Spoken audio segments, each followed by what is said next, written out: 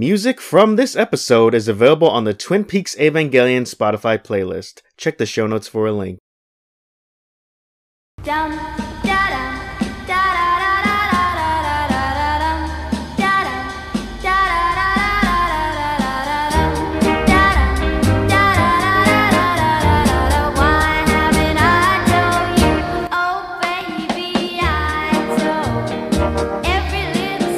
Hey, hey, hey! It's it's Jesus. It's Craig and Vincent. And what's up, motherfuckers? We're back. Surprise! We're back. It's been 25 years and we're back. Can't believe COVID's over. I can't believe it. It's finally over. I know. All it took was 53 vaccines and a third impact. Exactly. How you been, Vinny? You good?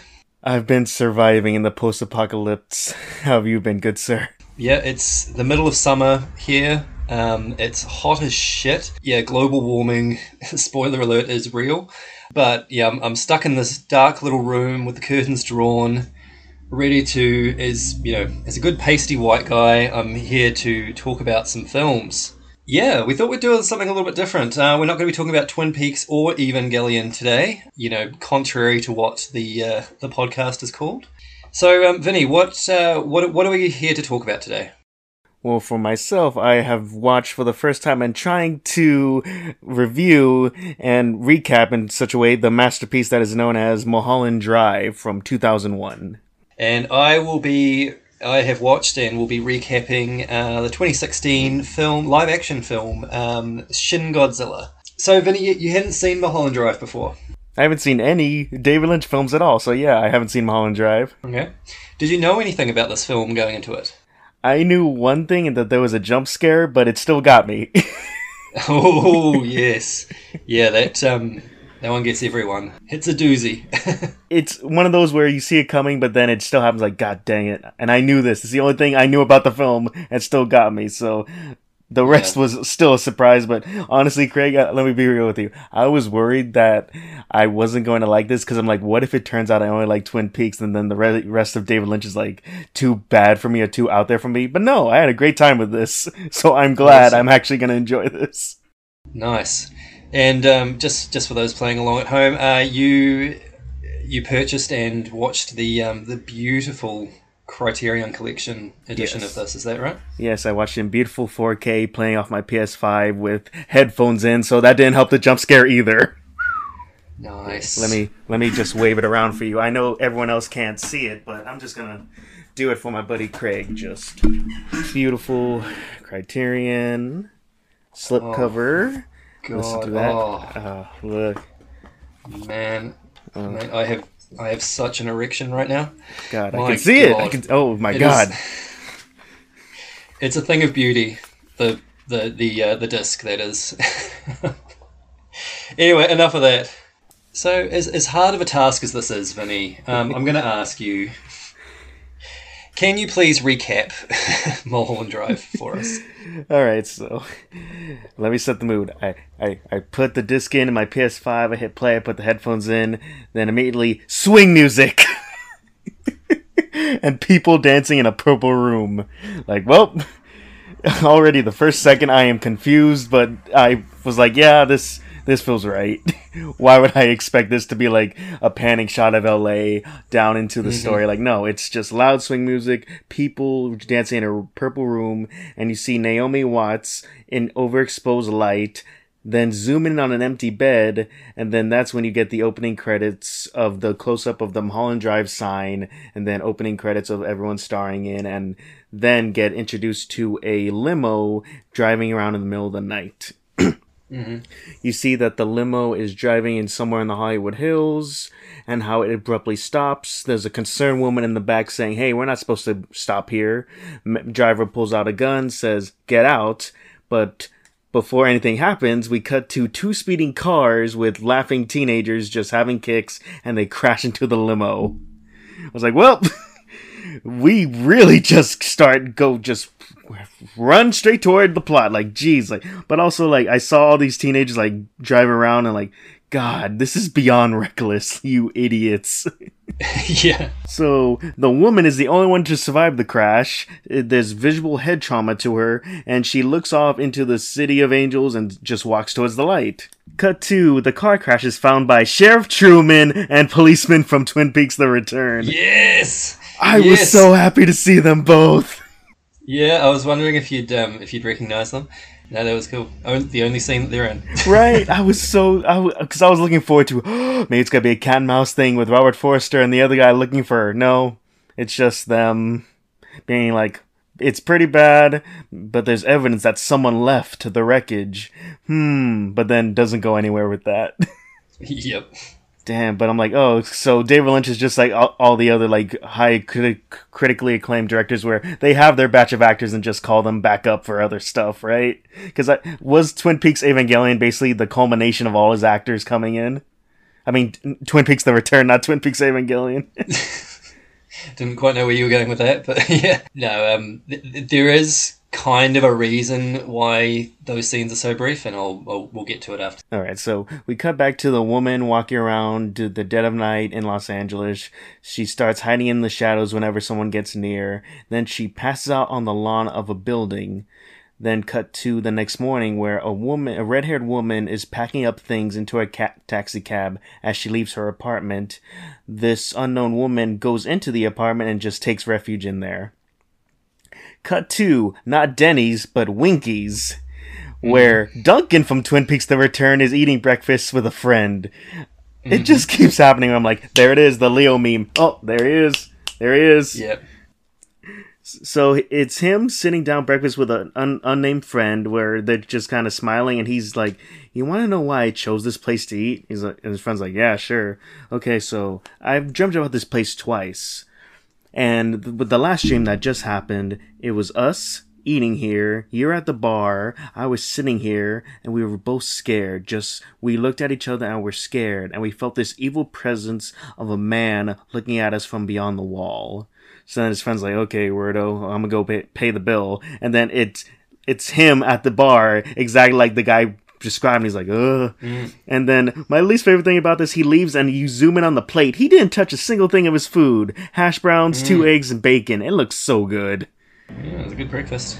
Very good. So then they walk outside around the building to look for this evil presence because the guy makes it very clear, I never want to see that outside of my dream ever. Yet they go and investigate the spot where this evil presence is. Yep. Idiots. Yeah, logical thing to do. Let's go. So they walk past the dumpster in the back that is filled with graffiti, the camera slowly turns to a POV, and as they turn the corner, a homeless man covered in black tar is the jump scare and scares this man to the ground, and he's like pasty white from the experience. Yeah. It's so scary. Yeah, that was horrifying. I saw this in a cinema a couple of years ago. I'd seen the film a few times, but seeing that on the big screen with a huge sound, it was just like, even though I knew it was coming, I was like, get over it, and yeah, it still got me. So creepy. So then we just zoom in on him, like, freaking out on the ground. Then it cuts to a man in an office with a speaker. He is talking on the phone and goes, the girl is still missing. Then whoever he calls another man with a phone attached to a light, and it's the same. Hang up. Then that guy with the light phone calls a different phone that is on a nightstand, a black phone with a lamp, but that phone does not get answered. Cut to mysteries upon mysteries. I'm like, yeah, exactly. 10 levels of mysteries. I'm like, I should have known. Let's just keep going. So, cut to LAX airport, where Naomi Watts is leaving the gate after arriving in Los Angeles. We get that her name is Betty, and she has been chit-chatting with this woman Irene on the flight to Los Angeles, and how she has shared that she's going to be an actress, and how Irene and her husband are saying, well, good luck to you, and we'll be looking for you on the big screen. Then Betty notices her luggage is gone, and that how a taxi guy just already filled up the trunk with her stuff. Like, wait, what? Let me ask you, Vinny, what did you think of Naomi Watts' acting in this moment? You know, this is the first time she's appearing in the film. What did you think of her performance in that initial scene? She is so giddy in it, just all smiles, just like this positive energy. And then I'm just sitting there like, Janie E was nothing like this. Back in 2001, when this film came out, Naomi Watts was not sort of as established as an actress. This was probably her breakout role. And I'm just thinking, for an audience that wasn't familiar with her, if this was their introduction to her, it's so ham-fisted and over the top. You know, you would have questioned, why the hell did they hire this dame for this role? Like, it's so overblown. I mean, that's how good she is. It's really funny. Yeah. And then, obviously, as the film progresses, you sort of see the range of her performance, which is phenomenal. But in that initial scene, you're just like, what is this? Like the older people acting better than her. Yeah, exactly. So then we follow that cab to drive off, but then we cut back to Irene and her husband creepily smiling as they're driven away from LAX. Oh, that was creepy, yeah. It was so disturbing, just like you could see like the tension in their face because they're really going for the big wide smile with you can see every teeth in their mouth and just... Then cut to just B-roll of the Hollywood sign, like, oh yeah, instead of something horrific, here's one of the most like recognizable monuments in Southern California. Then we get to the place where Betty called for, 1612 Havenhurst. It's an apartment building where she's greeted by the manager, who's known by Coco, and goes, "Ah, you must be Ruth's niece." Like, yes, so we established that she's spending her time here in her aunt's apartment, but then as we go into the apartment, we see that there's traces of the unknown woman when she sneaked in, like, oh, so this is how it's gonna pertain to the film. Which, it's funny, because she sees clothes and a purse on the ground, she just thinks nothing of it. Yeah. And then she's very naive. Then she finds this unknown woman showering in the bathroom, and instead of freaking out, she goes, "Oh, I'm so sorry." What?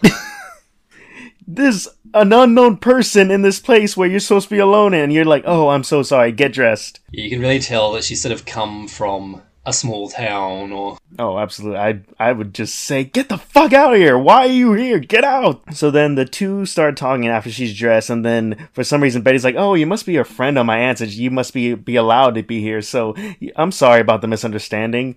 What?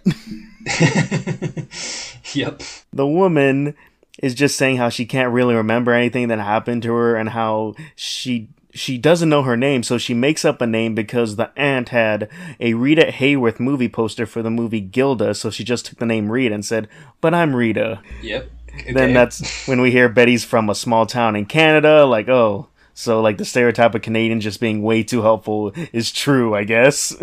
Yep. Shout out to all our Canadian listeners. Shout out, homies. You can tell us what that's all about. Hey. So then we cut to this Ryan Entertainment building where two men in suits approach and enter a boardroom.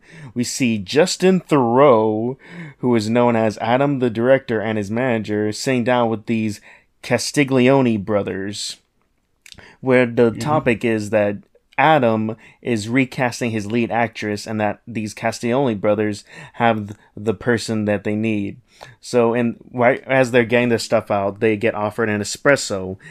And then a man is making their espresso while they give out a headshot and with this Camilla Rhodes and says, "This is the girl." The man in the office who made a call earlier with a speaker is cut to, and he's clearly listening in on this entire thing. Cut back to Adam being confused, like, "What do you mean? This is my film. You can't just tell me to make this the new lead actress." Then one of the brothers gets his espresso, takes a sip, and just spits it all out because he is disgusted. Yeah, I love that scene. It's such a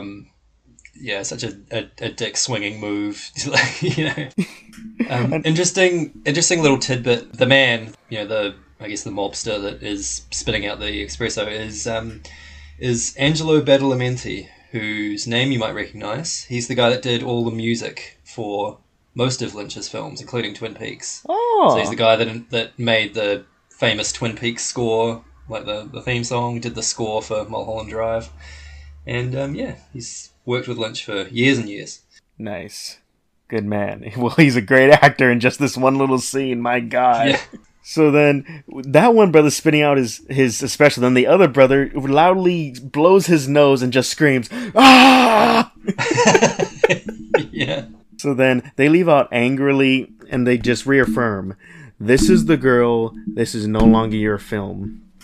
Adam doesn't really take that kindly. He walks out angrily, and as he leaves for his car, he sees a nice car in the parking lot and assumes it's the Castellone's brother's car, and just bashes in the windshields and drives off. Total with a golf club. Total Jack Nicholson move there. Yeah, I was confused because I thought it was a cane because he was like limping on it, but then it's revealed to be a golf club. Like, does he just use it as a cane? Like, what?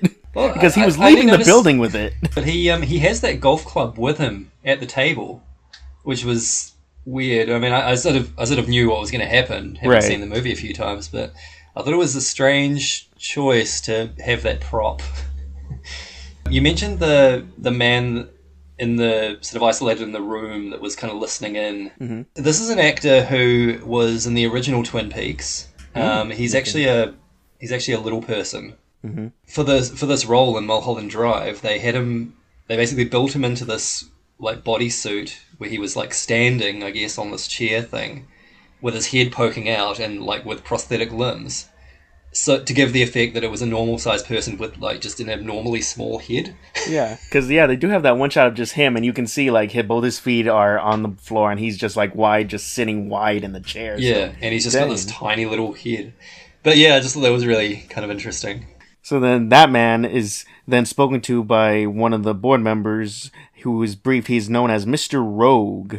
And he's brief on the situation, how, like, Adam doesn't like this. And Mr. Rogue reaffirms, Camilla Rhodes is the girl. Just shut everything down. So obviously he's got a lot of power in this whole situation. I know Adam thinks he's calling the shots, yet there's 3 layers of other guys who are actually calling the shots. Alright, what happens next? We cut to 2 men in an office building, laughing as they talk about an accident. One with long hair, one with short hair, and heterochromia, where the 2 different colors for your eyes. So then they're laughing about this accident, and then the short-haired man asks the long-haired man, "Hey, is that Ed's black book?" He's like, "Yeah, it is. The history of the world in numbers." Then just immediately the short-haired man just shoots the long-haired man dead and then tries to make it look like a suicide. But as he's wiping off his prints and putting the gun in the dead man's hand, the gun goes off. You see the bullet goes through the wall and it hits some woman on the other side. And the screaming she does is hilarious. Something bit me bad. Bit me bad. It almost sounded like Jennifer Coolidge in that moment. Bit me bad. But like the screaming of her reminded me of that one Karen from Twin Peaks: The Return who's like, "We gotta go. She's sick. It's with the zombie girl." Yeah. Like, do you recognize the shooter at all? He was in Twin Peaks briefly. Oh shit, he was. I didn't recognize very him. Briefly. He was in one of the Roadhouse scenes. He was the guy who came bowling in and talked about some arse eater that cut him off.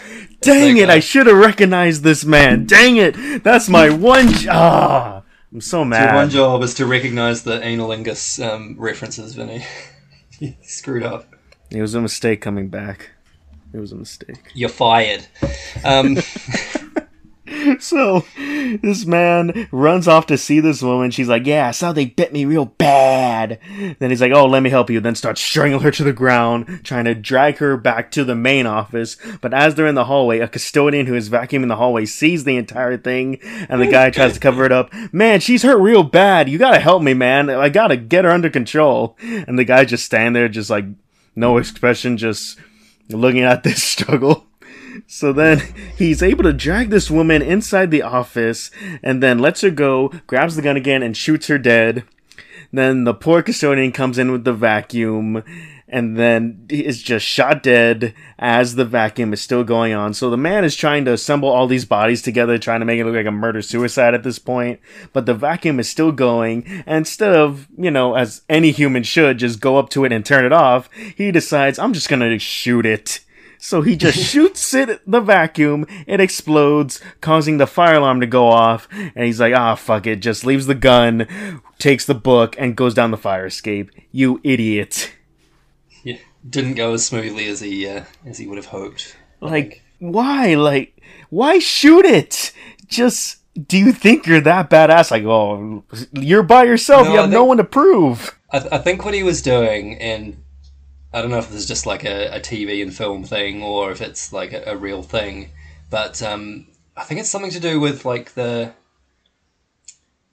if you shoot somebody with a gun, it kind of like it leaves a residue or something like that, which can be traced back to you. So often if someone gets shot, they'll like wipe their prints off the gun and then shoot the gun again to sort of like clear all the evidence, like the Mm-hmm. fibers or whatever residue or something. It's something along those lines. So I think he was just trying to like clear the chamber so he didn't leave any trace.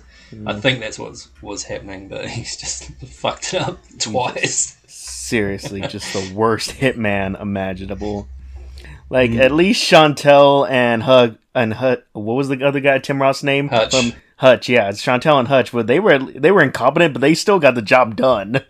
Yeah, hell yeah. All while eating Wendy's. Anyways, we get back to the story where Betty is talking with her Aunt Ruth on the phone, being like, "Oh yeah, I also met your friend Rita," and then that's when she's informed, "Wait, this isn't your friend?" But she was in here, and then her Aunt Ruth is threatening to call the police, and then Betty's like, "Oh no, I'm sure everything's fine." Just this pure soul of Betty, just being like, I could help her. So then that's when it's all out in the open, and they open the purse that Rita had, and it's full of money and a weird blue key. But also, with how small that purse was, I was convinced this was something out of Harry Potter. They just kept taking money out of that thing. I know, it's like a clown car. It's insane. Like, they had, like, a briefcase amount of money inside this small little hand purse. Like, jeez. And then they see this weird blue key, and they're like, I don't know. Then cut to the hitman we just saw. He stops at Pink's Hot Dog and starts interrogating this woman to see if a brunette has turned up on the streets. But I just like Pink's Hot Dog is like known as like the best hot dogs in LA, and it's like just David Lynch Oh, being right. like, what's a good place for a hitman to go after he killed someone? Oh, Pink's Hot Dog. Okay, nice. It's good insider knowledge there. I've only been to LA once or twice, and don't know much about it, to be honest. I only know the first time I ever heard about Pink's Hot Dog. They opened one at Universal City Walk, and the person who cut the ribbon at the grand opening was Betty White. Oh, cool. Rest in peace. Rest in peace, Betty White. This one's for you. We came back for you. Yeah, we didn't know that until just now, but that's what we did. That's what we do. Golden Girls of Evangelion. No. Craig, do not give me ideas. Do No, not give God, me no, ideas. it's not happening. Let's keep going. What happens next? Cut back to Adam driving. His assistant calls him, lets him know that the set is closed and that he should get over here and take control of the situation. He instead goes, nah, I'm just gonna go home. So he's basically like completely Mr. Fuck it, like whatever, my job, whatever, I just want to get home. But when he goes home, he sees this Glen cleaning truck is in the driveway. He's like, huh, weird. Walks in, calls out for his wife Lorraine, no answer. He then makes it to the bedroom where he hears some tussling going around. He goes in and sees said wife Lorraine in the same bed as Billy Ray Cyrus. Yes. Such a weird. Anyone that you could have as a cameo in your film, Billy Ray Cyrus is nowhere near the top of anyone's list. I don't know. Nowhere near. Because in 2001, yeah, this is before like Hannah Montana, and he had a resurgence just being like Miley Cyrus's dad. Like, no, he's still the achy breaky heart man at this point. Yeah, like 10, 12 years after Achy Breaky Heart was a thing. But in that moment when I saw him, like, I think David Lynch is a genius because he's able to sneak in David Bowie and Billy Ray Cyrus in his work, and I have no idea either of them are going to show up. Yeah. Did you recognize him when he was on screen? The second I saw him, I'm like, holy shit, that's Billy Ray Cyrus! Really? Oh, wow. Okay. Well, you're a big country fan though, right? No. That's what everyone says about you. You're a huge... what I've heard about you is that you like both types of music. You like country and western. You're right. I'm sorry, everyone. I lied. He knows the real me. So it's so funny because it's then the thing where they're yelling at him, "Get out!" And it's like, You want him to leave. This man who just caught you cheating in his very expensive home. You're like, get out. This man is allowed to be angry. Yeah. But he's not, though. He's just so calm. He's just like... He is so calm. He calmly walks to the dresser, takes a jewelry box, heads to the garage, and just fills it with paint because he knows that Lorraine loves that jewelry and he's just going to ruin her in some way in that moment. So then Lorraine attacks him. He starts defending himself. Then Billy Ray is like, that's not a way to treat a woman. Just knocks him on his ass and kicks him out. So then I just feel bad for Adam. He just gets in his car covered in paint and just drives away. Cut back to Rita and Beth trying to make sense of everything, and then Rita remembers Mulholland Drive and an accident. So then Beth comes out with a smart idea to call the police from a payphone and try and get information. And then this is when the movie becomes like, man, Zoomers will not understand, because not only do they use a payphone to call the police department anonymously, they also buy a newspaper to get more information. Zoomers are not going to know what these people are doing to get information. So why do they have that big piece of paper? Why do they have to go somewhere to make a call? They get confirmation that it was an accident, but then the police are like, we can't give you any more information till you give us your name. So hangs up, looks at the newspaper while they're eating at Winky's, and they're just like, nothing in the newspaper. I guess it's too new. So then the server comes in to refill their coffee. The server's name is Diane, and Rita is triggered by this. But then also at this point, I'm like, this is the closest I'll ever get to Janie E sharing a scene with Diane. Yep. Like, damn, I'm still mad about this. I never got a scene with Diane and Janie E just yelling at each other. That would have been amazing. Fuck you, Janie. Fuck you, Diane. Then someone's like, can you settle down? They both go, fuck you. Don't talk to her like that. Yeah, don't talk to her like that. Rita's like, I remember her name, Diane Selwyn. They look at the phone book, another thing Zoomers won't understand, and that's how they get this woman's address. Like, Zoomers like, wait, you have to look in a book to get someone's address? I forgot how big phone books were. Like, that thing was massive. I'm like, holy shit, it was that big. An encyclopedia. Yeah. Especially in LA as well, like, there's so many people. Dude, they're so big. I remember when I was a kid, like they kind of split it into two volumes. Like one was like A to L, and one was like M to Z, or something like that. Did they do that? No, it was just one big one for us. It was just one big one. Wow. I remember I was a kid and I liked looking at it because there was like different like color pages for everything. Like, oh, here's the business one, here's the restaurant one, here's like the leisurely one. It was like red, blue, green. It was so vibrantly colored for me as a young child just to be looking through it. Wow. And I suppose you probably had to take them to school to sit on so you could reach the desk. Right.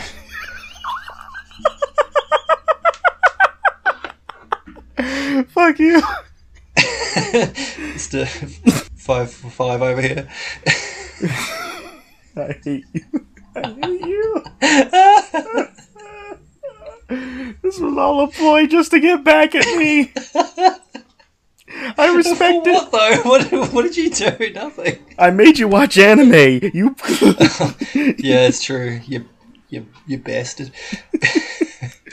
So they call the number that's on there for the Diane Selwyn. They get the answering machine. They hear a voice, but it's clearly not Rita's. Then like, well, let's just head there later. It's like it's still smart move. It's smart move, but also like, yeah, everyone's address was in that phone book. You could legit just look up someone and then find their address. Like, sure, you can do that with the internet now, but there's still like something stopping you between searching. Like, okay, is it on Facebook? Is it on Instagram? Is something where this is just book of everyone's address. Yeah. So then cut back to Adam's house where a mobster is going in there trying to look for Adam. Lorraine and Billy Ray immediately attack the man, and then he just lays them out. Yeah. I strongly detest violence against women. That shot where it's kind of like a close up of his fist kind of cracking, and then it just kind of it connects off screen. You see it like this crack. She's on his back. It's so funny because it doesn't look. It just like just standing there, boom. Yeah, it's like he's complete, and then he just goes completely unfazed by it. He just keeps calling out for Adam. So then cut to a dingy hotel in the middle of Los Angeles where Adam is in, and he's informed by the man in charge, Cookie, that his credit cards are being declined and that men are looking for him. So then Adam goes into the room, calls his assistant, and hears more about, hey, they were looking for you here too. Also, I did double check, and yeah, all your stuff is declined. You're out of money. But also, there's this cowboy man who wants to meet you. He's like, oh, do I need a 10-gallon hat? He's like, well, this guy's clearly after you, so take this seriously. Yeah. So he's like, fine, I'll meet him, call him, and then we'll arrange a meeting. Go back to Rita and Beth are in their apartment, and an old woman bangs on the door, warning that they are in danger, and Coco intervenes and says, oh, don't worry, this Louise Bonner. And then I'm in that moment like, is that like a boner joke? Like, because they just did that in the MCU with Ralph Bonner, but everyone was like, it's Boner? No, it's Bonner. Well, I don't know. I mean, I'm just trying to think of these examples from Lynch's previous films where he's made dick jokes. I know he sort of, in The Return, he had that whole exchange about, you've gone soft and not where it counts, buddy. But, that was a few years later. I'm wondering if there's been any precedent for that earlier in his career. I'm not sure. Which is weird, because I usually have an encyclopedic knowledge of dick jokes. But no, can't think of anything. There's a line in Lost Highway that I really like where, one of the characters is successful with the ladies, and someone mentions he gets more pussy than a toilet seat, which is very crude. That's good. That's good. That's really good. Oh shit, I'm dying. Okay, so Coco intervenes and says, oh, don't worry about this lady, and then does something else Zoomers don't understand. Oh, here's your fax. Yeah. Just, here's your fax for the audition tomorrow. And I'm trying to think, when was the last time I heard the word fax? Probably 10 years ago. Anyone listening to this under the age of 23, consult your local museum for for the answers to all your questions. So then cut back to Adam is driving at night because his instructions were go to the top of basically the Hollywood Hills and go to this old corral. So then he goes to this corral at the gates of it, and there's this loud buzzing of a light bulb. I'm like, that feels very Twin Peaks for Return. The loud electrifying buzzing sound over this man as he goes into a dark place. So then he just walks further into the corral. The cowboy arrives, makes nice little small talk with him, and then Adam's just trying to get to the point. He's like, whoa, relax. I'm driving this buggy, all right? So I'm going to take this where we need to take this. Then he asks him about this philosophical question. Do you believe that a man's attitude dictates how his life will turn out? And I'm like, yeah, sure, whatever. Like, no, I want you to think about it. Will you listen to me, or are you just waiting for me to stop talking before you answer? And he's like, I'm thinking about it, and yes, I agree. He's like, all right, well, you need to start playing ball with how he casts his lead actresses. So then he reestablishes that, look, this girl, she is the girl. You need to stop being a smartass, because either two things will happen. You'll see me again one more time, and that means you did a good job. You see me again 2 more times, and that means you did a very bad job. Yeah. This is a really interesting scene. I just think that the power that this ostensibly ridiculous character has, I mean, he's wearing ridiculous clothes. I don't know if you noticed, but he doesn't have any eyebrows. Yeah, I did notice that. Halfway through, I'm like, why is it so intense? Oh, because he just, big ol' eyes and no eyebrows. He's got this kind of goofy accent. He doesn't strike me as an actual cowboy type. No, he's more like he's a movie star cowboy. Right. Like a 1950s movie cowboy. He looks like how Marty looked like in Back to the Future 3 before he left for the westerns. Yeah. Yeah. Our second Back to the Future 3 reference that we've made on this podcast. Yeah, see? Callbacks. We're professionals, ladies and gentlemen. Yeah, so what happens after the cowboy? After the cowboy, we see Beth head to her audition at a studio as she promises that she'll come back to Rita and then they'll investigate the apartment address. So then we see her go to the studio, which I recognize as Paramount Studio. It's funny because David Lynch slightly lowered the angle that way. It's right under the letters of Paramount Studios. Yeah. Couldn't quite get the rights to that. But It was so funny. So we see her again to the studio. She does this audition with a room full of people. I'm like, that's right. This shit does happen in front of a whole bunch of people. Like, okay, just show us how good you are while you're being judged by every single angle. So she does the scene. I think she's doing very well. It's a very, very emotional scene about revenge and love and lust and blah, blah, blah. And I thought she killed it. She's actually crying in the middle of it. Like, my God. Naomi Watts showed up and be like, look, she was very good at showing that the vulnerability, but also her strive to be good in that audition. Like, my goodness. This is one of those scenes that film scholars and people that, analyze film often point to. This is, I think, the moment in the film where David Lynch does something really clever here. Because earlier in the, in the scene before this, she's rehearsing these lines with Rita. Yeah. And, it's real. I mean, the dialogue is fucking Days of Our Lives, hokey bullshit. I mean, it's garbage, writing. And, she sort of delivers it in an okay kind of way, like, really kind of soap opera kind of thing. It sort of sets up this expectation that this is what the audition's going to be like. Yeah. And when she gets into that audition and there's this, there's that sort of skeevy, over-the-hill actor who's like, basically, seems to be, using this as an opportunity to, cop a feel. Yeah. Basically, and he's like, yeah, I'm going to play this one real close like I did with that other girl, and, all this, real skeezy stuff. But then but the way she sort of runs the scene and the performance that she gives floors absolutely everybody in that room, and everybody watching the film Mulholland Drive is just like, wow. And then, and then she just kind of completely steps out of it. Like when the scene's finished, she just kind of goes back to, oh, hey, how was that kind of thing? Like, right. She's just such a pro, and, we're kind of led to believe that her acting is okay, but she's a naive, wide-eyed person from Canada at this point. But then she delivers that performance, and you're just like, wow, okay, she's got some chops. And, the people in the room are still reeling after her performance, and she's just like, completely divorced from it at that point. It's, wild, sort of setting up an expectation and completely undermining it.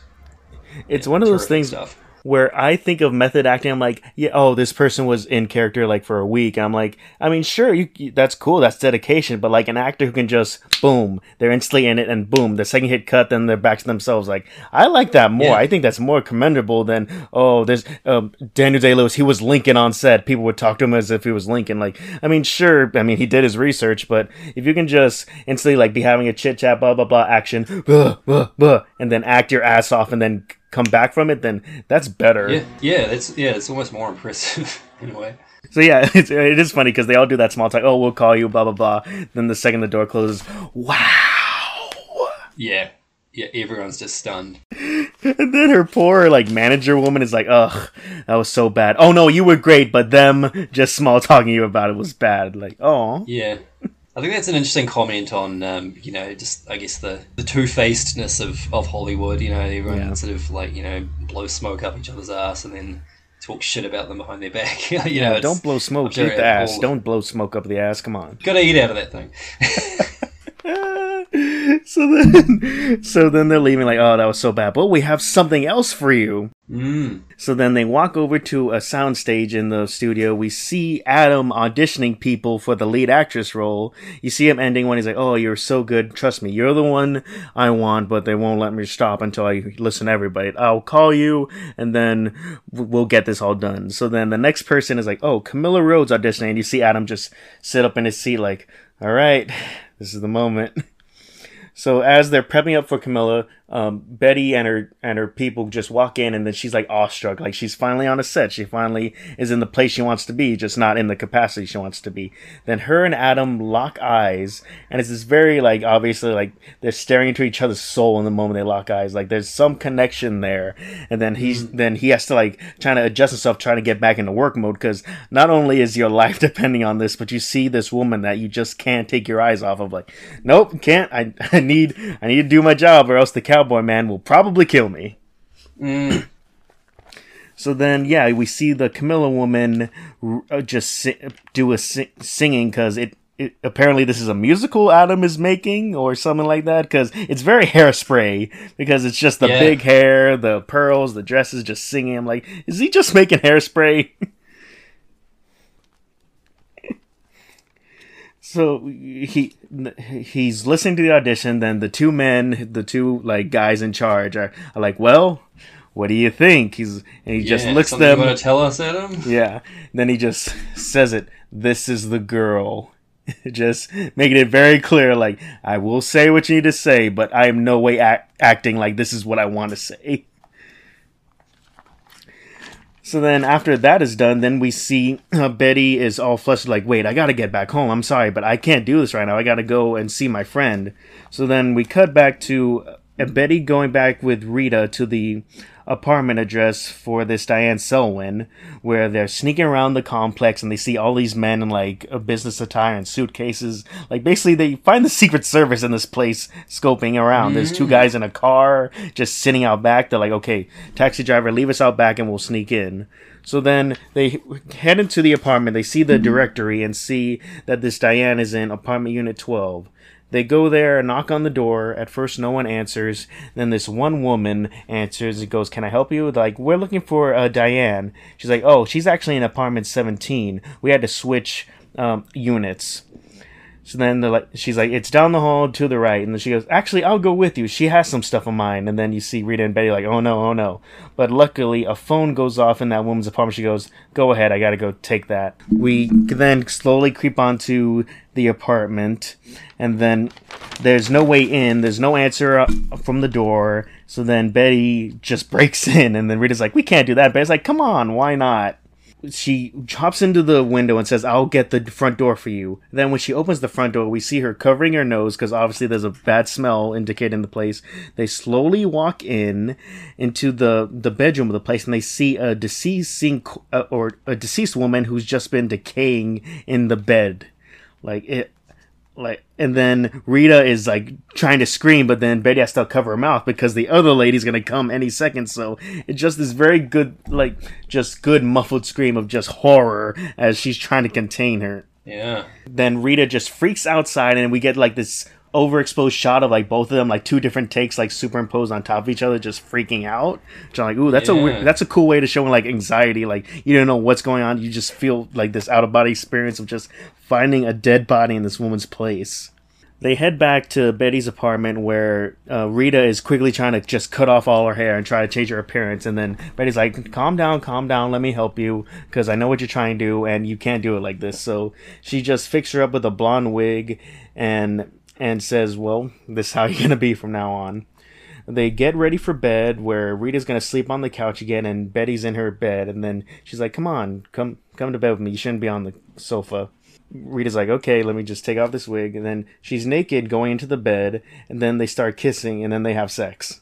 In that moment, I'm like, I guess they have a connection. Like, I wasn't like, this wasn't like, oh, this is forced, like a love interest. I thought in that moment, like, I think, because for Rita, like, this is the only woman she's ever known, and for Betty, like, this is like the closest person she has in LA. Like, this is a new place for you, new town, you don't know anyone, and here's this woman that you should have kicked out the second you saw, but you have this connection with her, you feel for her, she wants to know who she is, there's clearly people after her, so let me help each other. So in this moment, like, alright, this is getting interesting. I guess they're kind of invested in each other's, well, Betty at least is invested in her story at this point. You know, they've sort of been through, she's got this mystery that, you know, she is trying to uncover about, you know, who she is and what, you know, what's going on and what's happening with the money and the blue key.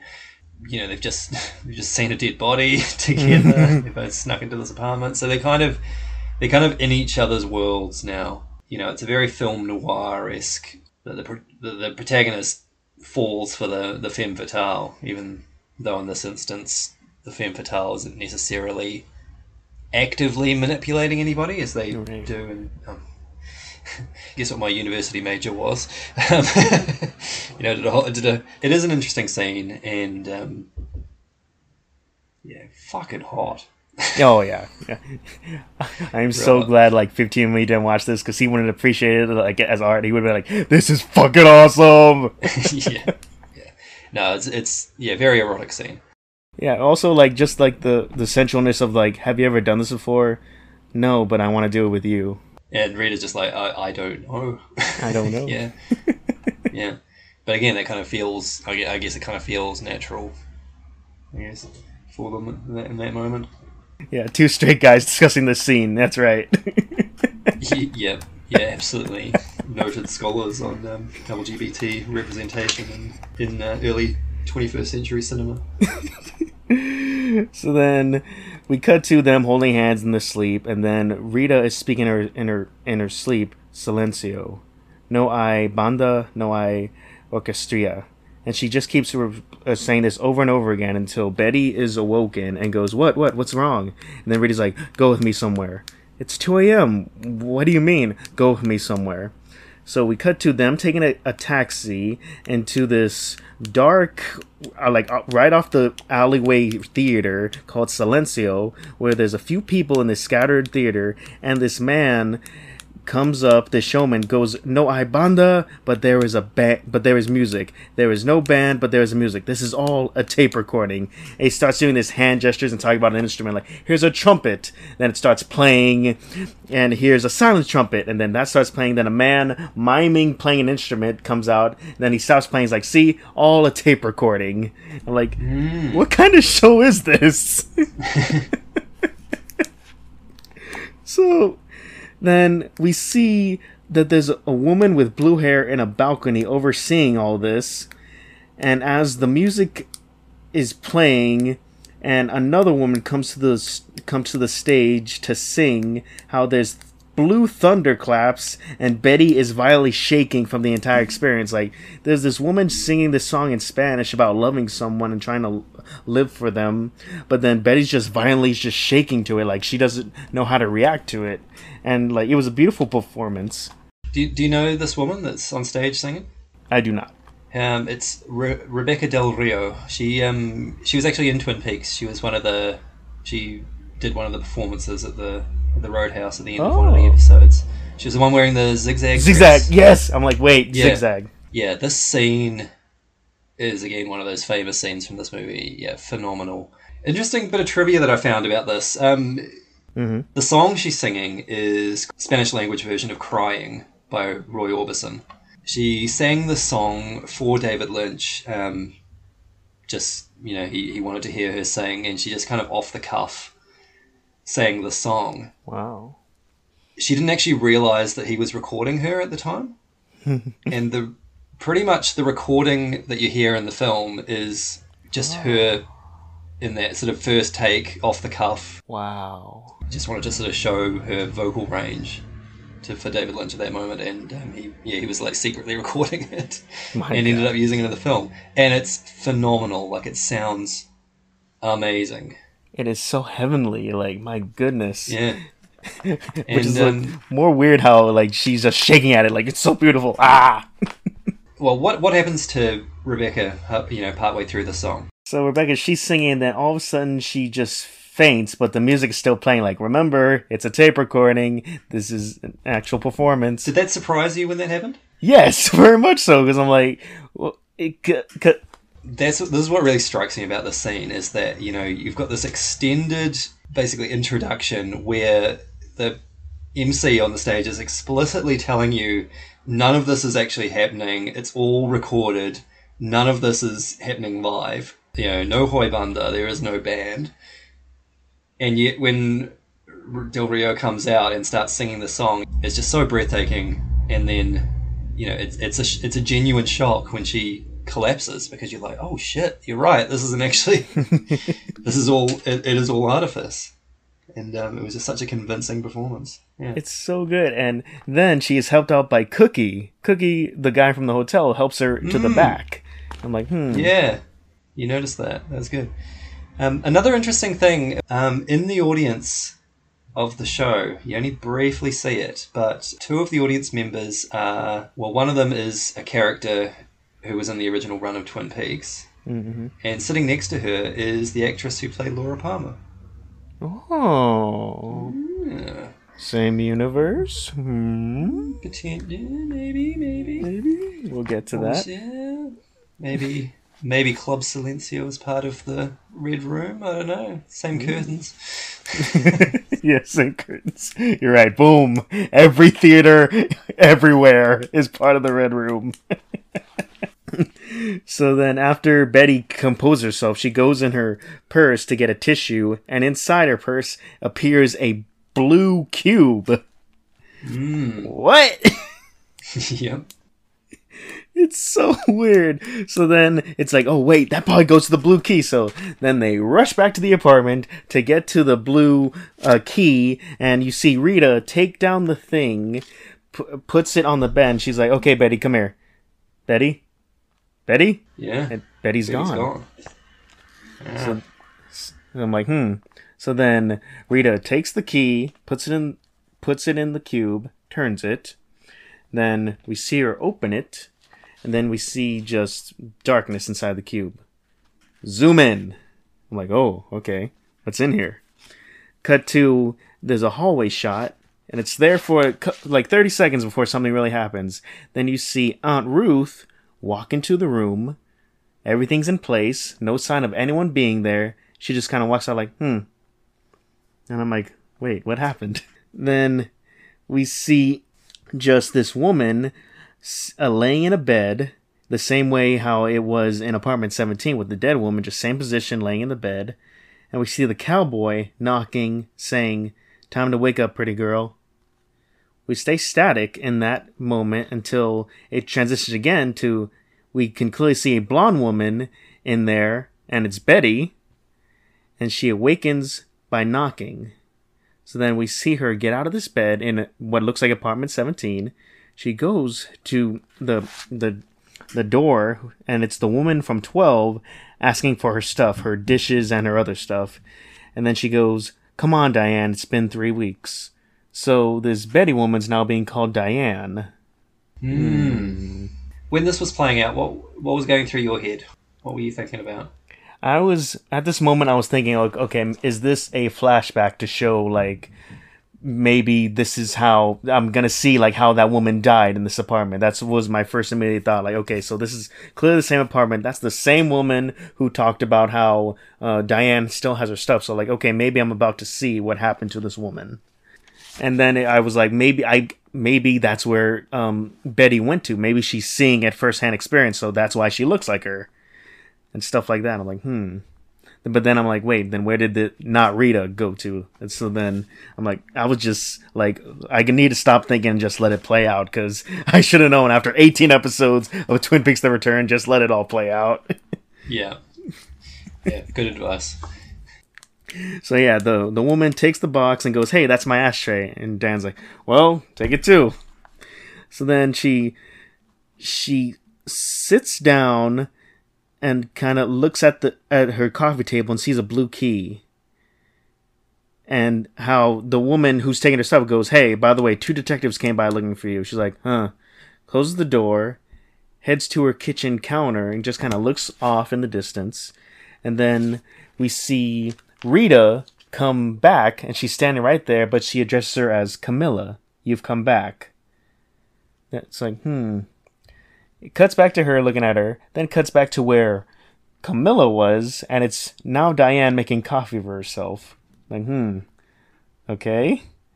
And then cut to Camilla and Diane are topless, and they're trying to do it, and then Camilla's like, look, you drive me wild, but we should stop this. And she's like, don't say that. What do you mean? And then she's like, Diane, stop. And then Diane's like, it's him, isn't it? And Camilla's like, very shaken.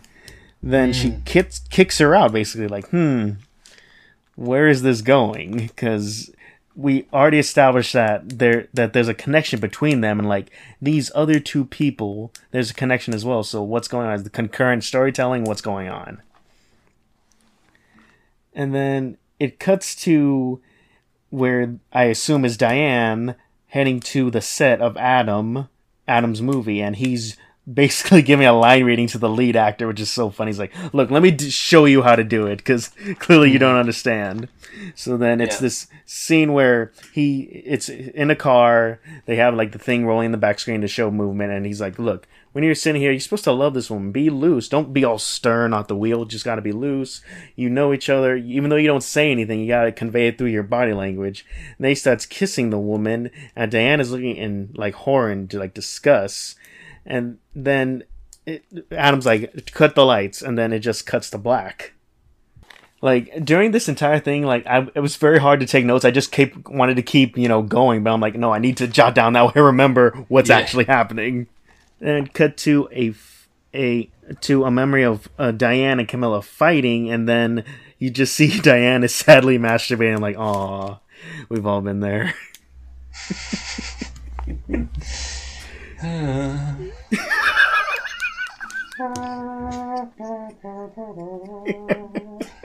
I used to have this roommate who was, he was pretty crass. He was a bit of a rough dude. About 10 years before I lived with him, he was one of those white guys with like huge long dreadlocks. Oh. And he told me this once, and I was like, oh god, that sounds disgusting. And he's like, oh, hold on a sec. And he went into his bedroom and he came out with a plastic bag, and he still had these fucking long dreadlocks. Anyway, I watched this movie with him, and he referred to that scene as the saddest cry poke in the world. and then started just saying silencio, silencio. Yeah, funny guy. It's always the white dudes with dreads. It's always them. The worst. Alright, so then we cut to the phone that was ringing earlier on the nightstand. That was a black phone next to the lamp, and how it's ringing, and this Diane woman answers, and it's Camilla telling her that the car is waiting. Well, what do you mean? Where's it going to take me? 6980 Mulholland Drive. Dun-dun-dun! Yeah. So then we get into it, and it's basically the beginning, the opening. It's just the shot of a car at night. It stops, and then it's Diane this time going, "What are you doing?" We're stopping. But instead of a gun being pulled out, the door opens, and it's Camilla being like, "Come on, it's a shortcut." So I'm like, okay. So they walk up the Hollywood Hills, and it's Adam's house, and there's a party going on. And then Adam comes in with drinks, is like, "Well, welcome, Diane. Here's to love." And then we see Coco's woman, the Coco manager, and it's Adam's mom, is what she addresses herself as. Like, huh? So then we get into the party where they're all sitting down chit-chatting, and then this Diane gives the backstory about being from a small town from Ontario. I wanted to come here and be an actress.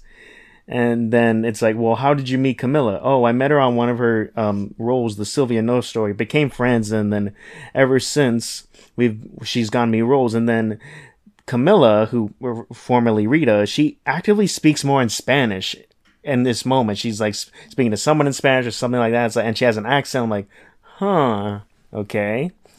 Because with Rita, there was zero sense of an accent. And this woman, it's like, huh, there is a definite point to make sure, okay, she's bilingual and she has an accent. I'm like, okay, the plot thickens. Weird. I never picked up on that. Huh. It's interesting. This is why you get a whitewashed Mexican on your podcast, ladies and gentlemen, for insight like this. Ole. Cut that out. Okay. So then they just start going over like all their past and stuff like that, and then you see the Rhodes woman from the audition come in, whisper something in Camilla's ear, and then she kisses her, and then you see Diane just visibly like shaken by it and just angry about it all. Then we see Adam, the director, has his hand over Camilla and like, I have an announcement, and he's like, they're like looking at each other just giggling like, who's gonna say it? Then Adam's like, Camilla and I, we are, just cuts before you even hear what they were about to announce. And I was like, huh. Because, like, in that moment, like, I paused and I'm like, okay, what were they about to announce? And I took the impression that they were going to announce engaged. Is that what you thought that they were going to announce? Yeah, absolutely. I mean, that's kind of what you're led to believe. So we see just a distraught it cuts to the Diane woman, like looking disheveled and distraught inside the Winkies, and she's sitting across from the hitman from earlier. She gives him a headshot of Camilla. He's like, Jesus Christ, don't give me that here now. But she very much wants this job done. He's like, look, the second you give me that money, this is gonna happen, and you will see this blue key when it is done. She's like, fine, whatever. And then in the corner of the Winkies is Duncan, the guy who was jump scared by the homeless man. He's sitting there just kind of looking at the scene. And then she's asked about the blue key. What does it open? He's like, huh. Then we just cut to the camera is now going back to the scene of the dumpster, but this time there's a red tint to it. And we see the man sitting on a shopping cart, and he's holding the blue box. And then he puts the blue box in a paper bag, sets it on the ground. Camera is stationed at the paper bag open with the blue box and like pieces of food in there. Then many versions of the elderly couple from LAX walk out laughing. What? Yeah. This was the part where I'm like, okay. David Lynch, you're able to keep me guessing no matter what. You can never hit a plateau of weird, because clearly last thing you expect. It's every time he gets me every time, and it's so fucking good. Like it's one of those instances where I'm like, okay, I can see how so many people are calling him a hack because he does weird shit for weird shit, but like, no, this is what a visual medium's supposed to do: give you things you can't predict, give you experiences you can't get anywhere else, and this is what he does. I mean, any other director would put something like that in their movie and just be like, what the fuck? But it just somehow he manages to weave it into the film, and it seems like the most natural thing. Yeah, it works. It fits in. So then cut back to the blue key's placement on the coffee table. She stares at it, and then as she's staring, there's pounding at the door, just loud pounding. You can't really hear what they're saying, but there's loud pounding. And then the old laughing couple walks in. Pounding continues. Then blue lights and the electrical sound starts entering the room, and she's like screaming bloody murder at these two old people following her.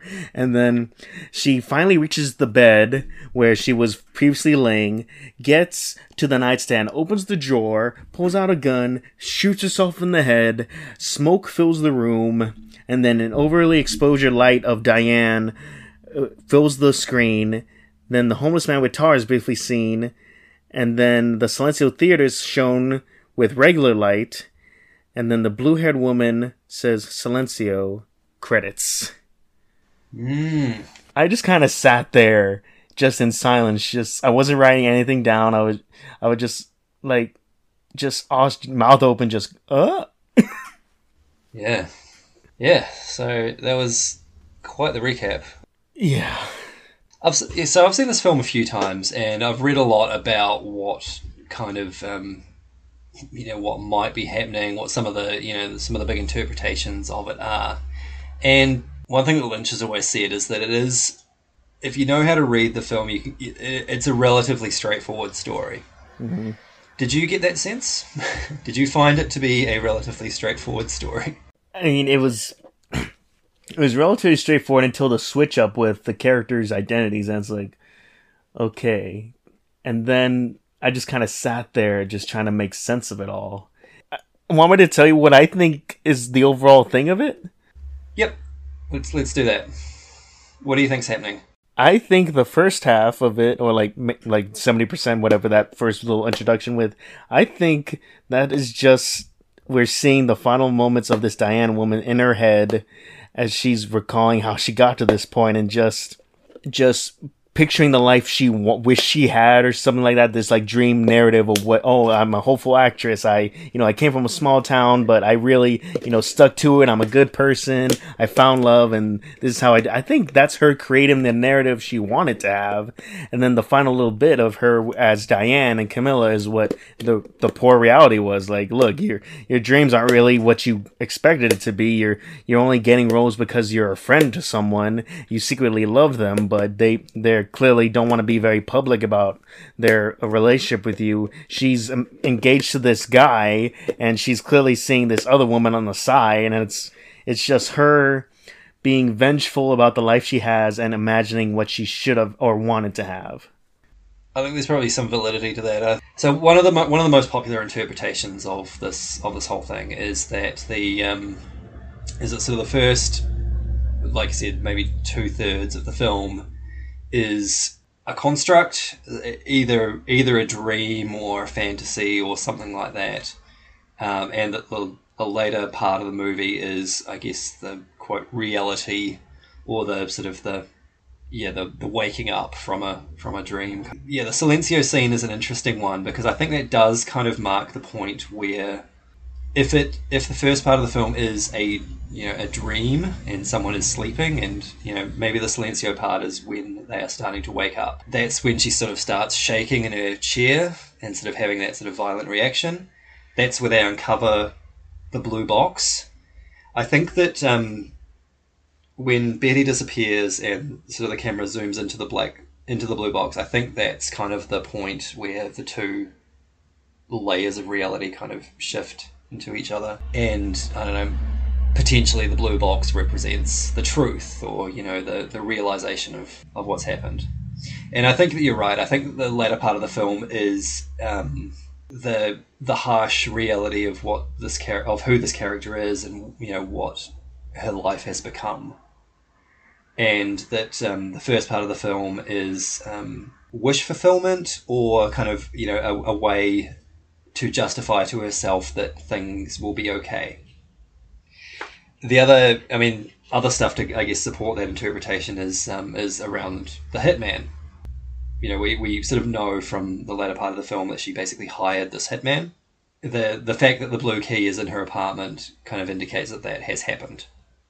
In the first part of the film, when we first see the hitman, he's bumbling and incompetent, and maybe that is in this fabrication that she's made for herself. Maybe that's sort of a wish that that he wasn't so good at his job, and that he wouldn't have gone through with it because she feels guilty about it. Yeah, little things like that, and there's a bunch of these. Right. Yeah, the beauty of this film, I think, is that there's several different interpretations. You can point to evidence for everything. But there's always going to be one or two little things that don't quite fit neatly. Yeah. That might fit into a slightly different interpretation. So it leaves it, way open. And I think that's what I love about it.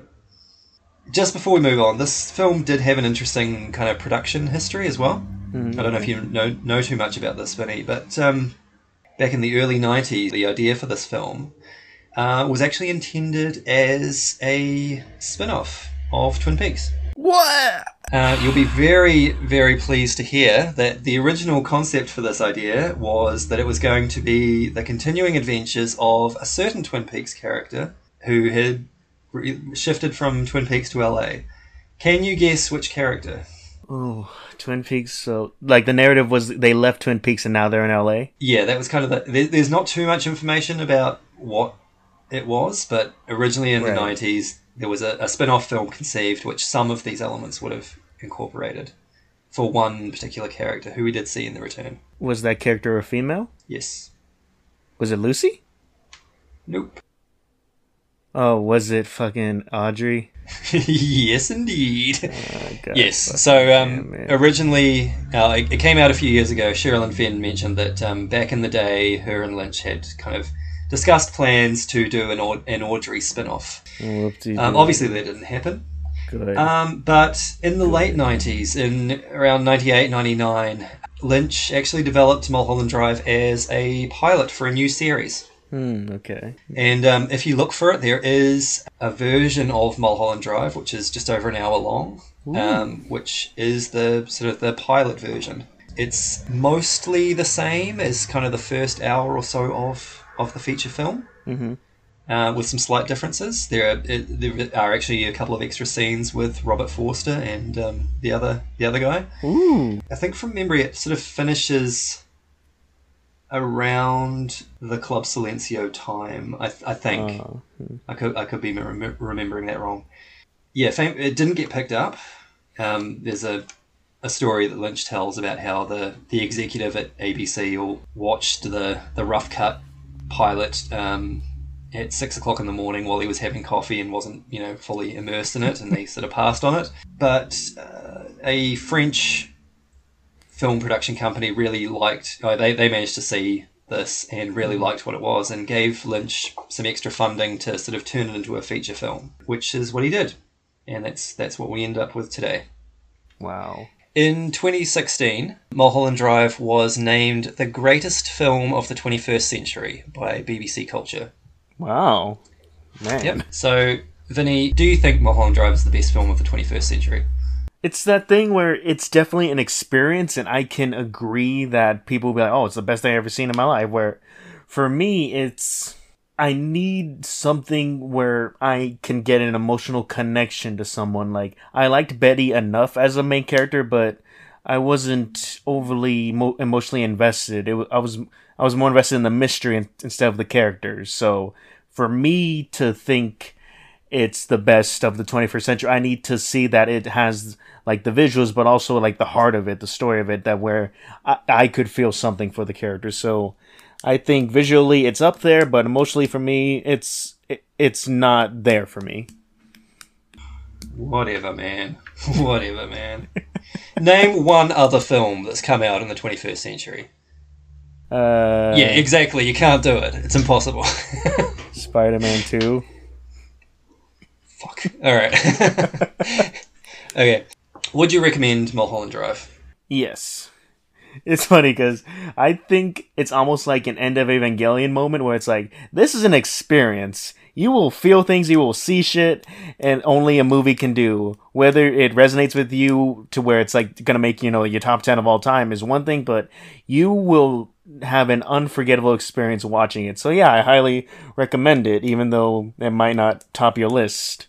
Are you glad you watched it for this podcast? Got my 4K, very nice 4K in my collection now, so yeah. Nice. I'm still jealous. If you had the choice, would you rather watch Mulholland Drive again or Shin Godzilla? Oh, shit. Yeah. Mulholland Drive in a theater would be really good. So yeah, just for the jump scare aspect as well. On that topic, should we maybe talk about Shin Godzilla? Let's talk about the big lizard. The big lizard. All right. Let me ask you though first, Vinny. What's your history with Godzilla?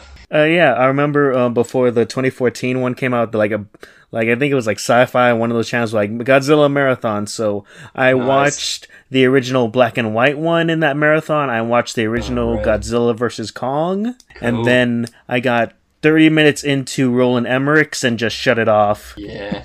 So then I would then see like the legendary pictures, Godzilla 2014, Godzilla King of the Monsters, and King Kong versus Godzilla last year. And yeah, I'm a Godzilla fan, and I think he's awesome. Yeah, man. Yeah. No, I've seen a few of the old school ones. I've only seen 2014. I haven't seen any of the newer ones, but I really dug Shin Godzilla. I thought it was really, really cool. But first, let's recap it. So, Shin Godzilla opens on a scene of the Japanese Coast Guard investigating an apparently unoccupied sailboat out in, I think, Tokyo Harbor. Yes. There's nobody on board, but there's some files and stuff, and a pretty prominent piece of origami. Shortly after that, that boat is destroyed by some kind of explosion in the harbor, which also damages the Aqualine tunnel. And I didn't look this up, but I'm guessing the Aqualine tunnel is kind of like a tunnel that sort of goes underwater through Tokyo, which is pretty cool. A group of government officials all kind of gather and speculate on what caused the damage, and they're stunned when some citizen journalist footage of an enormous tail emerging from the water kind of goes viral. This confirms the suspicions of one official, Yaguchi. Yep. That the damage was caused by some kind of enormous living creature.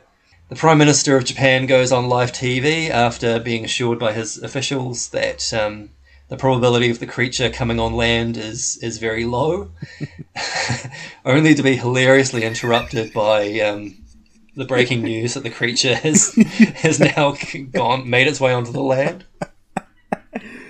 When they revealed that shot where the smoke cleared and you finally see the creature for the first time, I was I was in hysterics. It looks like a fucking turd puppet. With Yeah. like little button eyes. So it was so funny. So it looks like this enormous turd, basically, with little stumpy legs, very slowly making its way through the streets of Tokyo, or should I say Tokyo One? Hey, through towards kind of the Tokyo metro area. While all this is happening, the Prime Minister and lots and lots of government officials seemingly have all these meetings where they sort of swap between meeting rooms for some reason. Like it's the other funny thing with this film is that every new character or every new setting or every new thing was kind of subtitled. Mm-hmm. So it was really funny. So you'd sort of see, cabinet conference room, 5th floor, Prime Minister's residence. And then they say, oh, we need to move to a new meeting room. And they go to the 4th floor. It's really funny. They move around a lot for no sort of good reason. Yeah, so they seem to move between these meeting rooms a lot, sort of wringing their hands and trying to figure out what the hell to do. Meanwhile, the creature kind of evolves before their very eyes into a bipedal beast that can kind of stand on 2 legs. Mm-hmm. Yeah, it kind of like, grows and evolves. I think it turns red at some point. Yeah. And seems like it's getting really hot. So it goes back into the ocean to cool down. The US sends a very Japanese looking young woman. I think she's like a special envoy or somebody. Right. And she kind of reveals that the boat from the beginning of the film belonged to a disgraced professor. There were some files recovered that sort of contained data showing that there was a bunch of basically dumped nuclear waste in the harbour, which has caused some kind of creature to mutate and grow. And this beast, which is given the name Godzilla, is kind of the result of that mutation. Later, Godzilla kind of emerges from the water again. He's now twice the size that he was before, and makes his way inland, leaving a trail of destruction. Various assembled US forces unload a massive amount of firepower at it, with kind of little effect. Godzilla uses his fire breath and laser beams from both his mouth and the fins on his back, which basically slice through buildings and cause untold havoc. Also destroys all of the heavy artillery which is aimed at it, including the helicopter that the Prime Minister was in. All this destruction does wear the big boy out though, and he goes into this kind of state of standing hibernation to try and recover. Being the highest ranking survivor among the government, the Minister for Agriculture becomes the de facto Prime Minister. And I had to write this down. He complains that his noodles have gone soggy. Yes. after he spends a few minutes being debriefed on the situation outside of Tokyo. Officials somehow estimate that they have about 2 weeks before Godzilla will reawaken. And with the help of the US, they develop a plan to basically destroy it using nuclear weapons, which would likely wipe out most of Japan. In the process, they also scramble to try and evacuate as many citizens as they can. While all this is going on, there's this group of, I think they call them like nerds and rejects and misfits. Nerds, rejects, degenerates, misfits, whatever.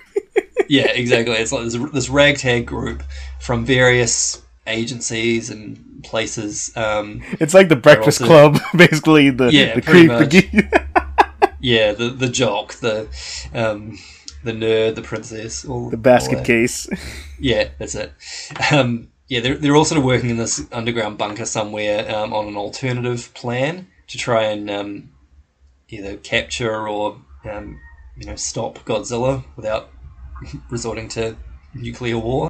And they discover through analysing some of the samples collected that the way Godzilla's biology operates, it's effectively the same way a nuclear reactor does. And they also devise this plan that if they can develop enough blood coagulating stuff and get that into his body, then Godzilla will kind of freeze and die effectively. The young woman from the US Embassy, who is not at all keen to have a third nuclear bomb dropped on Japan. Yeah. Manages to buy the group enough time to finish developing the coagulating agent, and they go through this perilous mission to basically ram a bunch of trains at it to take out its legs, demolish a few buildings to fall on it, so that it's down on the ground, and basically deliver a payload of this blood coagulant into his mouth.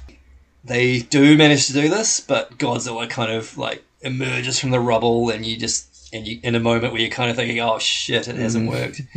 But then he sort of roars and promptly, very quickly, just sort of freezes in place as his scales kind of solidify, which was really cool. That looked awesome.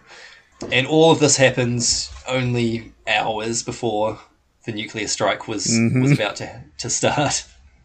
So they managed to sort of solve the problem right at the last minute, which is great. The film ends with people rejoicing and a very quick close-up of Godzilla's body with some weird...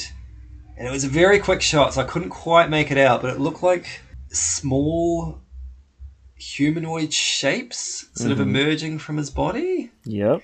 And I didn't quite know what to make of that. I mean, my interpretation was that if he was continuing to evolve, that he would...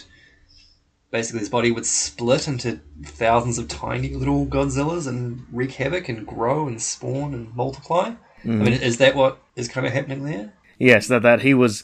To further evolution, the whole point of the film is this evolving creature, It's a tail. Yeah. Oh, it's this crawling thing. Oh, it's bipedal. Oh, it's a giant nuke full of lasers. So what's needed for evolution? Reproduction. He can reproduce, so he doesn't need a mate. He just needs enough energy or supplements, and then bam, he can just reproduce from his tail. And I guess they kind of left it ambiguous so that, potentially some of these things might have escaped before he froze, maybe. Sequel potential, perhaps. But yeah, cool ending. Like, I really like this ending. I thought it was cool. Yeah, I thought this was a really fun movie. And, having seen, the Rebuild Evangelion films and just kind of what I've absorbed about the Evangelion series, lots of cool little nods to that series and stuff. There's that scene where they're all in the war room and basically, they couldn't be bothered commissioning a new score for the thing, so they just used Evangelion music. It's the exact same one! Dun, yeah, it dun, is. It's the dun, dun, dun, dun, dun, dun, dun. Yeah. Yeah, I thought that was very funny. There's some really interesting camera work in this. Oh, yeah. I mean, there's one shot where there's a bunch of government officials in an elevator, which looked like it was, a recreation of several scenes from Evangelion. Mm-hmm. But there is some really cool shots. Like there's one in particular where a few characters are sort of having a conversation, and there's one character which is in the foreground, and he's listening to what someone is saying in the background, but like they're sort of right on the far left of the screen in the background, and they're the ones talking. And yet the focus is kind of on the person running the foreground. It just seemed, an unusual way to shoot that scene. There's another one where I think the US envoy woman and I forget his name now, the main... Yaguchi? Yaguchi. Sort of standing in front of some facility, and they're having a conversation, but the camera's just kind of pulling back and getting further and further away from them as the conversation's continuing, and it just seemed like a weird choice, but yeah, really striking and cool. And, it ends with them. She's like, well, I'll be president and you'll be my liaison over here. He's that's whatever. Right. Yeah. There's that whole through line around how they're trying to, they're kind of making plans for, their further career. And he's just like, well, maybe I'll be prime minister in 10 years. And they're like, well, if Japan even exists in 10 years. Yeah. Right. Yeah. No, I really like this one. I thought it was choice. So here's a little bit of background on the production of this. Yeah, hit me. Okay, so the Toho produced Godzilla was Godzilla Final Wars, which was like early 2000s, and it did not do well in the box office or critically, so Toho chose to just because it was that a few years after the Roland Emmerich one, so like, Godzilla as a brand isn't as strong anymore, so let's let it sit, let's let it, be in silence before we bring it back. Actually, I saw Silent Wars when it came out in 2004, and they played it at the film festival that they had here, and I saw it at, it was either a midnight screening or it was like a late night screening at this amazing theatre in Auckland, the Civic Theatre, which people might recognise from Peter Jackson's King Kong. It was used as the theatre for that. Yes, I saw it there late one night, and packed house, awesome fun. Like, it was great. And the famous scene where the American Godzilla shows up and then actual Godzilla dispatches it within about 30 seconds, and everyone was just fucking out of their seats cheering at that. It was so great. But sorry, continue. It's okay. So it was like in that little break was when Legendary got the rights to be like, oh, we'll do another one and we'll do it right this time. Then Toho was like, okay, so if that does well, then let's do our own. So then 2014 Godzilla happens and huge success. Best of the franchise so far. So then Toho was like, okay, we need to do one, but we need to do it way differently, because here's the differences. Like Godzilla 2014, Godzilla's the hero. And Shin Godzilla, no, he's the menace he's supposed to be. The one in 2014, he's this big, massive, long, like chunky boy. This one, he's very skinny at points, especially the tail is so skinny and menacing looking.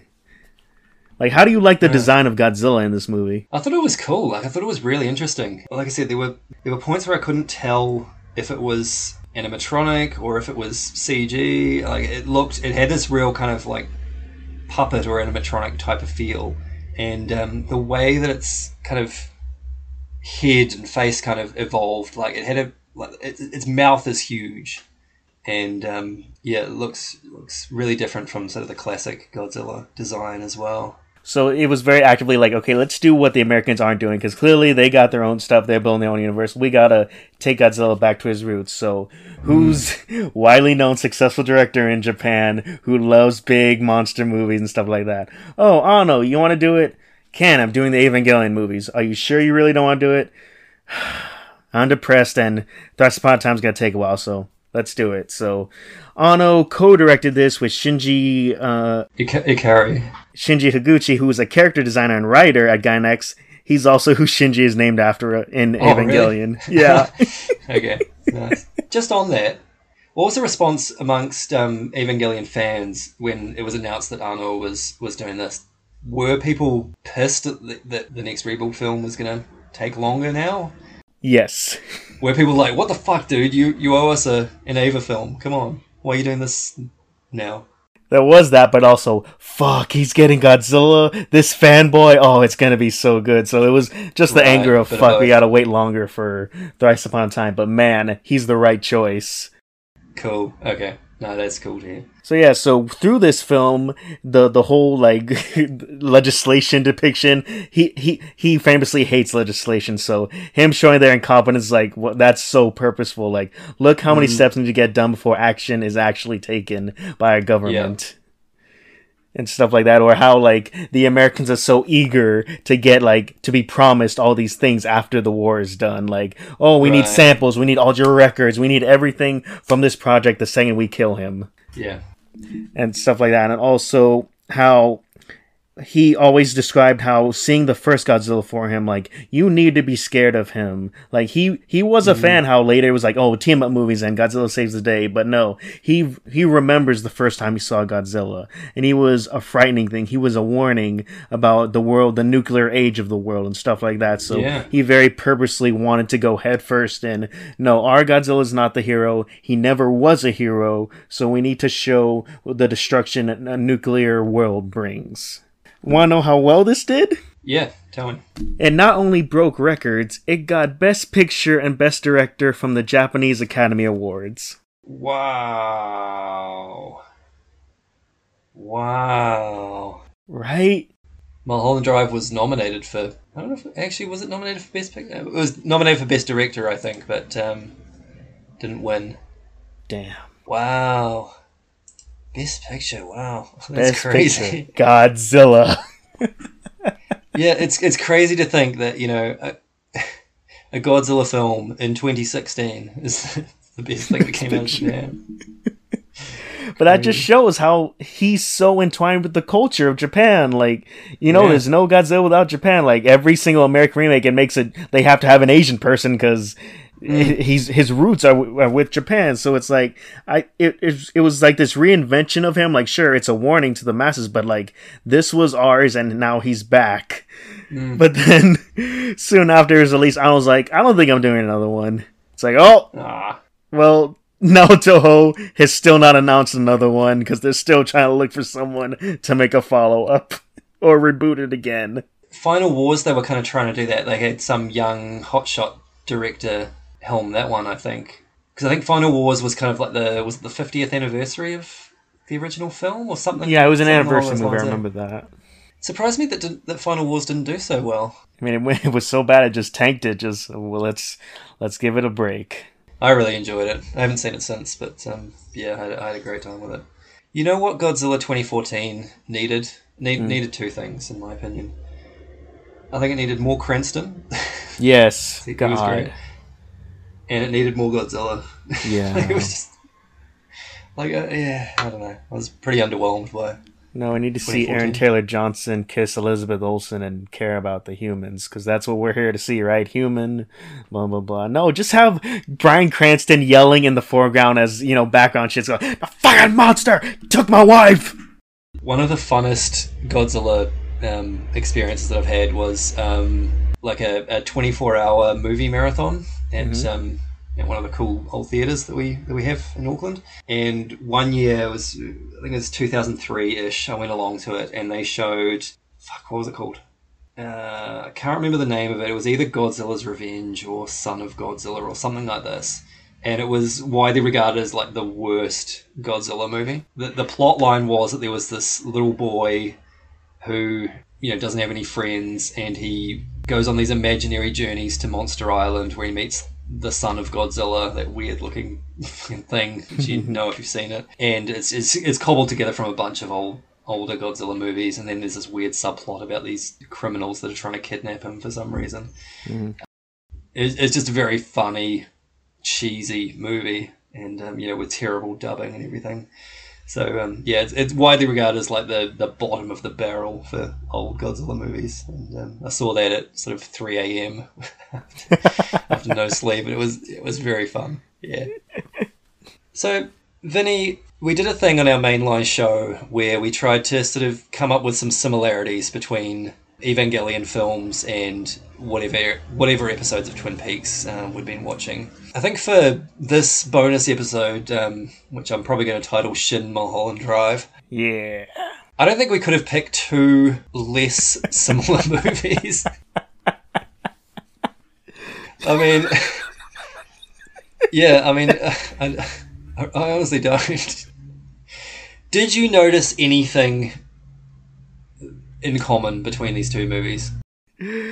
I very loosely did the connection of like broken promises because I'm like, there's clearly broken promises in Mulholland Drive and then broken promises in Shin Godzilla where it's like the US being like, oh, we're 50-50 on this. Trust me, we're 50-50. Then at the end, like, no, we need everything you fucking have on this thing. Broken promises. Yeah, that's a good one. I had a couple, again, pretty loose. So this is more about the production, but one of the similarities I noticed was that both films are, I guess, examples of filmmakers using the bones of one of their existing TV properties as a springboard for a film project. Ooh, that's good. Share some of the same elements, but recontextualize in a completely new way. So obviously with Anno, we've got these apocalyptic scenarios and giant creatures that that various agencies have to respond to and deal with. And with Mulholland Drive, we've sort of got these elements of noir that we had in Twin Peaks, potentially vaguely supernatural stuff, and damaged characters that are examples of a seedy underbelly, I guess. Also, I noticed that sort of both films address powerful and dominant cultural structures in a satirical way. So there's a lot going on in Mulholland Drive around the Hollywood, the film industry, and the Hollywood system and everything. And Arno was not shy of criticizing government bureaucracy and red tape through his handling of the government officials in Godzilla. Also, both films contain some beautiful women. His Japanese special envoy, she was very cute. Yeah, I love her name is Miss Patterson. Like, remember, she's American technically, like Patterson. One final thing that I forgot to share earlier, and this is about Mulholland Drive. Personal anecdote. I don't use Twitter much anymore, but I was using it heavily a few years ago, and I think I'd rewatched Mulholland Drive for the first time in a few years, and I did some innocuous tweet like, Mulholland Drive is such a good film, or something along those lines. I got added by this account. I can't for the life of me remember the name of it, but I think his whole deal was that he basically responds to any tweet that mentions Mulholland Drive, and basically shits on anyone that has any kind of interpretation about Mulholland Drive. Because his whole thing is that he's got this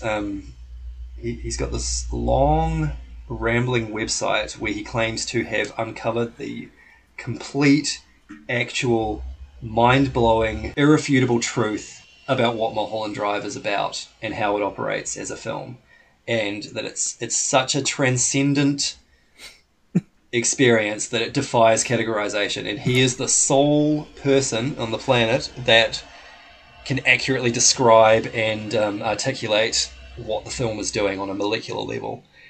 And I've tried reading his website and it is fucking incomprehensible. I remember checking out his profile, and the banner of his Twitter profile was basically a picture of a whole lot of people in suits with their heads buried in the sand. And it was some weird caption like, every film critic who thinks they know Mulholland Drive will feel compelled to commit suicide after learning the truth, and like all this weird bullshit like this. And his whole shtick on Twitter was to basically respond to any mention of Mulholland Drive and sort of expose the truth about what the film is doing. And I remember I called him out on it and sort of had a bit of a back and forth with him. He blocked me, so I couldn't find him again. Damn. But if I manage to find this, I'll try and link it in the show notes, because man, it's a wild ride. It's the exact kind of website you can imagine. Like, it's a black screen with like different colored text, and there's like different layers, and he uses the word Mobius strip 1,000 times. Oh. And there's diagrams, there's all kinds of shit. It's a wild ride. So I'll try and find that and link it, because it's very, very funny. And try and get him on the show. Yeah. Come on. Yeah, I'll reach out to him. He'll probably remember me. Anyway, maybe we should wrap it up. Thank you everyone for joining us for this very special bonus episode. Vinny, this has been a blast to reconnect with you and have this discussion about these films. Yeah, any sort of final thoughts on any of this stuff? Just that I thought I knew what I was getting into, and I'm like, okay, now to watch Lynch's movies. Oh, I'm never gonna understand this man, and that's gonna be the treat for whatever project I watch next of his. Nice. Maybe we'll do another episode. Maybe we'll watch not Mulholland Drive. Maybe we just watch that one. Maybe we'll do Lost Highway at some point, or we'll do something. So no time frame on that, because we've both got lives. But we'll drop something in the future, dear listener. Let's leave it there then. Should we do some music? Yeah, let's why do some not? music. Have you got anything you wanna plug? Any songs that you're digging at the moment? Anything? I want to choose an underrated song from Yellow Card that is called "Rough Landing Holly." Not super familiar with Yellow Card's discography, but I'll chuck that on there.